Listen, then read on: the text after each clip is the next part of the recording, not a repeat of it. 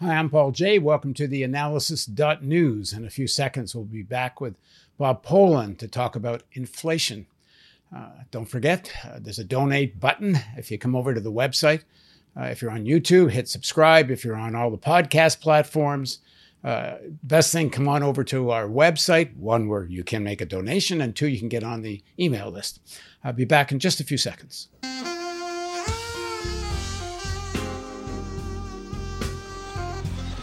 A recent article in The Economist points out that, quote, in August 2020, Jerome Powell, the chairman of the Federal Reserve, described a shift in central banks' policy framework. Quote, the economy is always evolving, he noted. Our revised statement reflects our appreciation that a robust job market can be sustained without causing an unwelcome increase in inflation, end quote. 2 years later, the article quotes Powell as saying, quote, without price stability, the economy does not work for anyone. Well, we know what that means. That means raise interest rates to fight inflation. That's me saying that, not The Economist. The article continues, globalization served as a gigantic shock absorber from the 1980s into the 2010s, noted Isabel Schnabel of the European Central Bank, such that shifts in demand or supply were easily met through corresponding adjustments to production rather than wild swings in prices. Now that flexibility is at risk. The article continues to explain that with the pandemic, lower population growth, including in low-wage areas of the world, like China and other places, and aging, there will be less labor available, and so, quote, workers may thus enjoy more bargaining power in the future, spurring wage growth and make life harder for inflation-fighting central banks. I guess we should get out our violins for the poor central bankers. Now joining us is Bob Pollin. Bob is co-founder of Perry Institute, the Political Economy Research Institute in Amherst, Massachusetts. He's author of the book he co-authored with Noam Chomsky titled Climate Crisis and the Global Green New Deal, the Political Economy of Saving the Planet. Thanks for joining us again, Bob. Really happy to be on. Thank you, Paul. So what do you make of that quote from the Economist? I mean, they kind of say what you've been saying. The issue is, how are we going to deal with inflation, meaning how are we going to suppress wages? Well, that is exactly what they're saying. Let's suppress wages. I would say their diagnosis of, the cause of the inflation being centered on wage increase and wage increase being the result of workers getting too much bargaining power is misplaced. On top of it, their broader analysis that the bargaining power of workers is resulting from slower population growth and breakdown of globalization, I think is not correct. I think that there has been, workers have gotten more bargaining power as a result of coming out of the pandemic, because we had these huge stimulus policies in the U.S. and the other advanced economies. And that put a floor on the economy, and it led to an increase in employment. And that's good. That was good. I mean, the stimulus policies were really unequal. There's a lot of bad things about them, but they did manage to prevent a depression. If we had had a depression, we wouldn't be talking about inflation. We'd be talking about deflation. We'd be talking about workers increasing unemployment drastically, wages falling, incomes falling. We would be talking about debt defaults and the financial markets in tatters. That did not happen. For all the bad things we can say about the stimulus policies, that didn't happen. So workers did get some modicum of increased bargaining power, such that in the U.S., the wage in dollar terms went up by about 5% over the last year. That's the average. At the same time, inflation is 8.3%. So workers' wages haven't kept up with prices, even if we say that there has been some improvement in wage bargaining. So that's the real context. The broader context in terms of workers getting more bargaining power, if we look at over the last 50 years, broader context, workers' wages are no higher than they were 50 years ago, at roughly $25 an hour in today's dollars.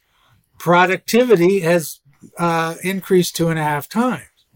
So if workers' wages had gone up over this 50-year period with productivity and not a penny higher, workers would be making over $60 an hour.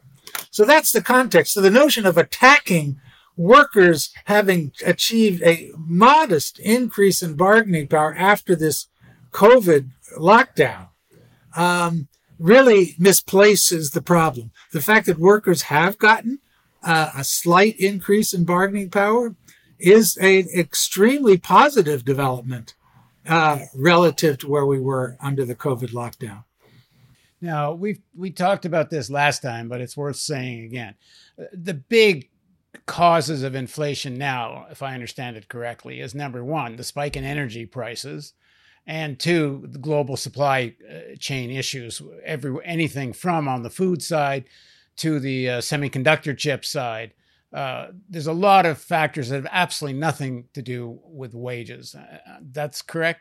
Yeah, I mean, so the big jump over the last year was energy prices, where gasoline and heating oil were 50-60% higher than a year ago.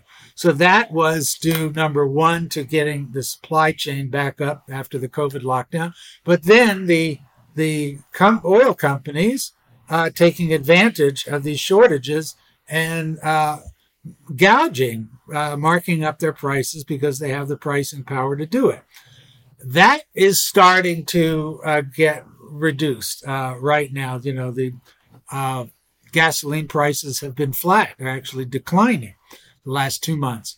But we're seeing a similar pattern now in the food sector, not to the same extreme. But because number one, we have the supply chain breakdowns, and then we have, because of the climate crisis, we have droughts, and because of the war in Ukraine, which has created wheat shortages. And on top of that, we have the commodities futures market trading on food, trading on energy in the commodities market, looking at expecting future prices, and we've seen speculative spikes in prices there. So for the future prices, which then feed back into the current prices. So that combination has been pushing up food prices to a significant degree. And that is all independent. It's not getting into the workers' pockets. It's getting into the pockets of the food multinationals. Now, that material I quoted from The Economist, Powell just 2 years ago is saying essentially there's been a structural change. And I remember at the time when the pandemic hit and there was all this talk about massive stimulus, I would listen to Bloomberg radio and I would hear Wall Street character after Wall Street pundit talking about, we don't need to worry about inflation. We need to pump money into the system. There's been a structural change now. We can do all this without inflation. And Powell seemed to agree with all of that. So the pandemic effect, in theory at least, the higher energy, even the war in Ukraine, they're relatively, in the long scheme of things, temporary, one would think. But now they're talking as if there's a new structural change, that kind of ability of the system to have more stimulus without higher inflation. Now they're saying, oh, no, that's not true anymore. I mean, what changed in their heads? Okay, so as long as we're quoting Powell, here's a quote from just a year ago when they introduced the the Biden stimulus policies in March 2021. He said, "I'm much more worried about falling short of a complete recovery and losing people's careers and lives that they built because they don't get back to work in time." So as of only a little more than a year ago, the Fed and the U.S. administration and globally The issue was, it's easy to forget now. I mean, with the pandemic, we had basically a global lockdown. U.S. unemployment went in from February 2020 to April 2020, 3.5% to 14.5% in 2 months. And that's what we were staring at. And so the stimulus policies were addressed to fight that.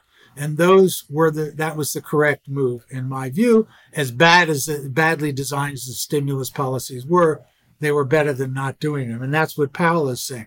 So now what? So now what we have is the impact of those policies.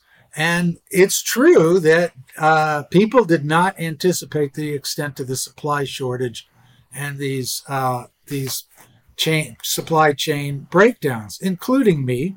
I can't say that I said, oh, of course this is going to happen and we're going to get 8% inflation, but that's okay. I don't know that anybody recognized that because we hadn't had serious inflation in 40 years. Now that it has happened as a result of the supply chain, we're starting to see these other facts that in the face of supply chain shortages, you have the businesses having corporations, big business, marking up prices, gouging, given this opportunity due to the supply shortages. And that's something that is the primary driver. So if you look at the change in profit share of business, that is the biggest single driver. It's not worker share going up, worker share of income going up with the wage increase. It's the profit share of increase, a profit share of total income of the total pie going up faster than the wage share. If the profit share were not going up faster than the wage share, then we would have inflation at exactly 5%, which we don't. And so that's really the driver. In terms of the wage increases, but remember, wages went down during COVID. So we're observing, thank goodness, we're observing some catch up. I mean, the biggest single area of wage increase since COVID has been in hotel restaurant workers who faced huge layoffs and wage cuts during COVID. And now we're getting some catch up. And you know what? Basically, if we're saying we can't absorb those kind of wage increases, the real message is U.S. capitalism, global capitalism, U.S. capitalism cannot function with workers getting a bigger share of the overall income pie. We've had 40 years of huge inequality, and the basic message is that's the way capitalism has to work. Inequality is a permanent and increasingly entrenched feature. If we want to think about reversing inequality, then wages have to go up relative to profits. And so a little bit of that is what we experience in some sectors. I know one of the arguments that's given is, inflation, the classic definition is too many dollars chasing too few goods. And if the government in the stimulus gave people money to spend, and because of the pandemic, there's less goods, that's inflationary. But even if that was true for a bit, I mean, one would think that effect's long gone. Well, in a very simple framework, there is truth to that. But again, let's put it in reverse. Would we have rather had too few goods and too little spending? Would we have rather had a deflation and depression? We could have had that. Prices could have collapsed. And yet remember, if prices collapse, that means people can't pay back their debts because their debts are fixed in dollars. But now they have less income. So we would have seen a financial collapse. That's what free market capitalism would have delivered for us over the last 2 years. So instead, we have this inflationary issue, which in part reflects workers catching up a little bit.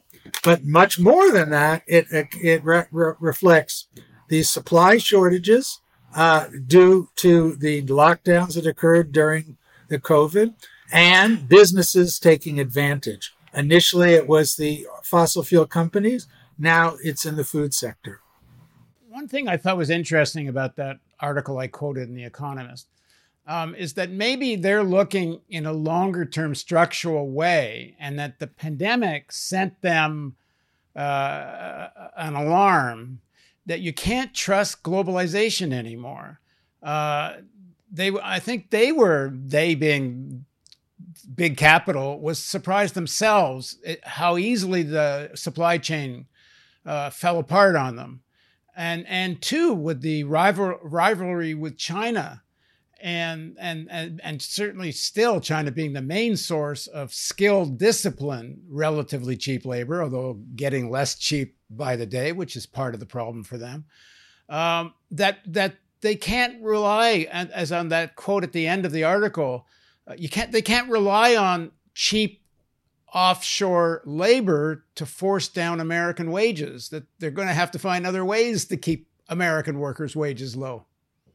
Yeah. So if we go back to, say, the 1990s, it was, then Fed Chair Alan Greenspan was quite candid. And he said, even at low unemployment, we're not seeing upward wage pressure. And the reason, he said, is because workers are, in his words, traumatized.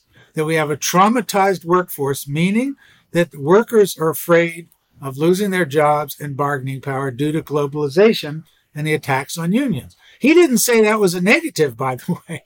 He said that's just the reality. And that has been the reality since the early 1980s with the onset of neoliberalism. That is the core feature of neoliberalism that has kept wage inflation down even at low unemployment. And it meant that all the models that we economists have of the relationship, low unemployment means higher inflation, the so-called Phillips curve. It broke down because even at low unemployment, workers weren't getting wage increases. Now, what has happened now? Okay, there have been these supply breakdowns in the global supply chain. And to some modest extent, yes, you have wage increases in China. So it means that workers have started to get modest, very modest wage increases, which aren't even maintained at an equal rate with the price increases. So even with workers getting the modest wage increases that they've gotten over the past year on average, businesses have been able to mark up more than the wage increases, and that's why the profit share has gone up. It isn't a given that every time a worker gets a raise that the businesses have to mark up their prices the equivalent amount. We could see, the profit share go down. That hasn't happened. We could also see productivity go up and workers just getting a share of the overall productivity gain, which also hasn't been true for 40 years. Productivity goes up. In other words, amount the average worker produces in a day goes up. Does the worker get more money as a result? No, that's not what we've been experiencing. So if we're starting to move even slightly off of this neoliberal model, that's a positive. And therefore, we want to shift the income distribution to be more equal. Which would include taking serious steps to reduce the amount of monopolization in the economy. Yeah. I mean, it used to be there'd be so much competition. It wasn't so easy just to raise prices because of workers in a specific sector won more wages, because you'd still have to worry about the other sectors that maybe hadn't quite yet won those wages. And competition led to a certain amount of obstacles to simply passing on. Right. It's so monopolized now, it's so much easier for them to just pass on. Yeah. And I mean, to its credit, the Biden administration has raised this point with respect to inflation control that, okay, let's start looking into enforcing the antitrust, the anti-monopoly laws that are in place that have basically languished again for 40 odd years. Some economists, including Larry Summers, the well-known Harvard macroeconomist, are arguing, oh, no, that stuff it has nothing to do with inflation. That's anyone who thinks that can impact inflation is an economic illiterate. Well, that's not true. I mean, if you just look at the relationship between wages going up and business price markups, at least we can drive down the degree of price markups through anti-monopoly measures that are already on the books. They haven't been enforced to any significant degree, but at least it is in the discussion to an extent that it hasn't been. I was watching Fox News this morning, which I don't do very often, but I did today. And they had this graph which showed how inflation has risen. The CPI has risen. And it all starts from the election of Joe Biden in their graph. And as much as I'm not any great defender of the Biden administration, it's kind of funny because the big spike takes place the day he gets elected, which is kind of hard for his election. Yeah. And then there's a big spike before the big stimulus package hits. But of course, in the Fox rhetoric, it's all about the stimulus package causing the spike. Well, look, the first stimulus package was in March 2020. Trump was president. The stimulus package in March 2020 was the same size as the one in March 2021. Then on top of that, there was another one in December 2020. Trump was still president. He'd lost the election. He didn't concede it, but by then he had lost the election. But nevertheless, he signed another stimulus package. The Federal Reserve, on top of these government spending programs, the Federal Reserve's purchases of assets on Wall Street began in March 2020. And, $4 trillion over the course of a year. And that was all before, or mostly before, Biden had come into office, much less Biden doing the third stimulus program. So the stimulus programs did contribute to preventing a collapse. And if you want to call that inflationary, then I say yay to inflationary measures, because the alternative would have been worse. Again, imagine unemployment went from 3.5% to 14.5% in 2 months. Unprecedented. Didn't even happen in the 1930s.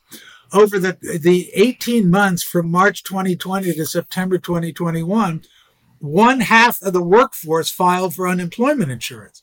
1/2 of all people in the workforce had experienced unemployment. And these stimulus measures were trying to counteract that. And they succeeded. Again, they were unfair. They could have been designed much better, but they prevented a massive debt deflation and depression. The result is we did get these supply shortages, which are now feeding into the inflationary pressures because of the power of the big corporations to mark up prices above wages. So we've seen in the context of all of this a rising militancy amongst workers. As we record right now, there was recently just a vote amongst railroad workers who rejected a deal that their union had made, and there may be a strike coming. And it's a reflection of what's happening right across the country. There's more organizing going on. So you can start to see what it means if you're thinking like a big capitalist, what it means when workers start to have a little leverage. And as you say, it's only a little leverage, and look what's going on. So it's not a surprise that's what's preoccupying big capital, because they don't want more of this. No. So look, pre-neoliberalism, from 1960 to 73, the average real wage of the average worker did go up by 50%. So workers did have bargaining power way back when, and they were able to generate improved living standards and a more equal income distribution. That was the outcome.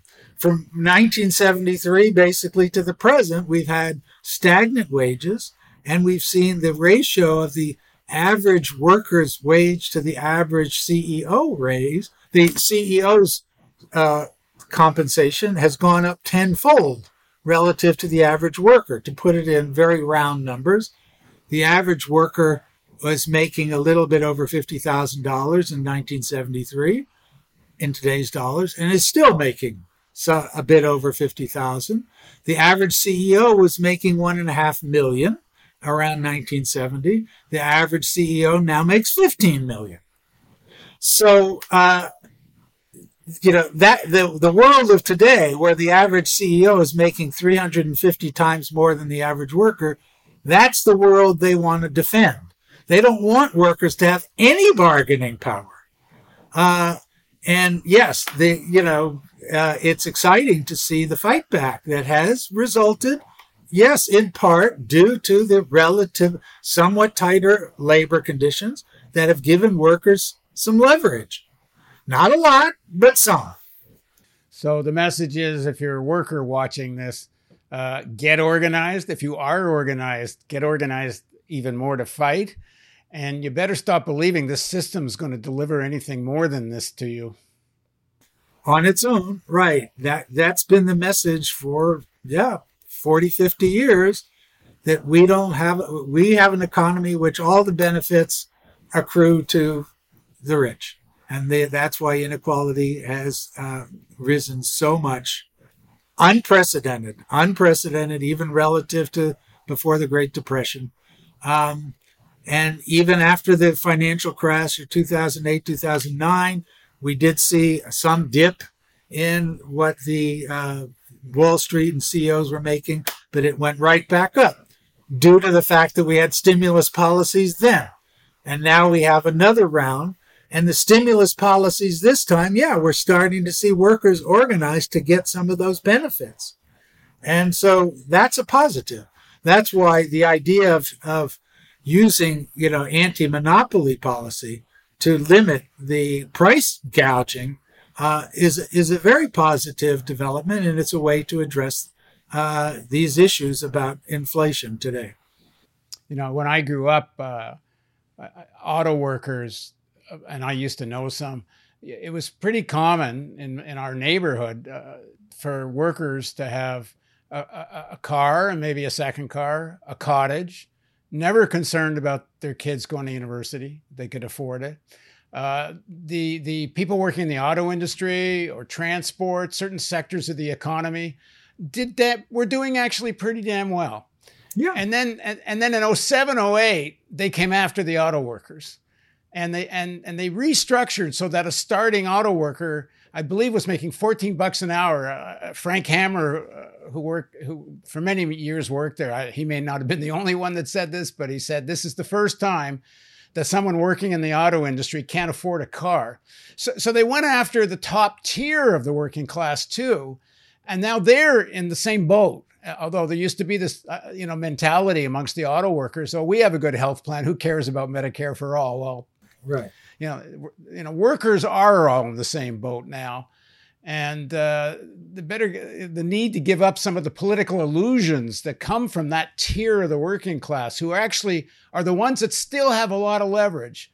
People working in those sectors of the economy, if they go on strike, they close down the economy, like what we might be seeing in the railroad. Yeah. Yeah. Well, the idea of workers gaining leverage is really at the heart of all of this. We can I read all the economics technical papers, and it's so interesting that we go through all these fancy calculations and models, but fundamentally they're all about, how much bargaining power are workers actually getting? And what are the ways through which we can limit it? And at what point are workers going to start losing bargaining power? That's at the core of these economic debates going on right now. All right. Thanks very much, Bob. Okay. Thank you. And thank you for joining us on theAnalysis.news. Don't forget, there's a donate button. We can't do this without it. And subscribe. And most importantly, we need to strengthen our email list. Thanks again.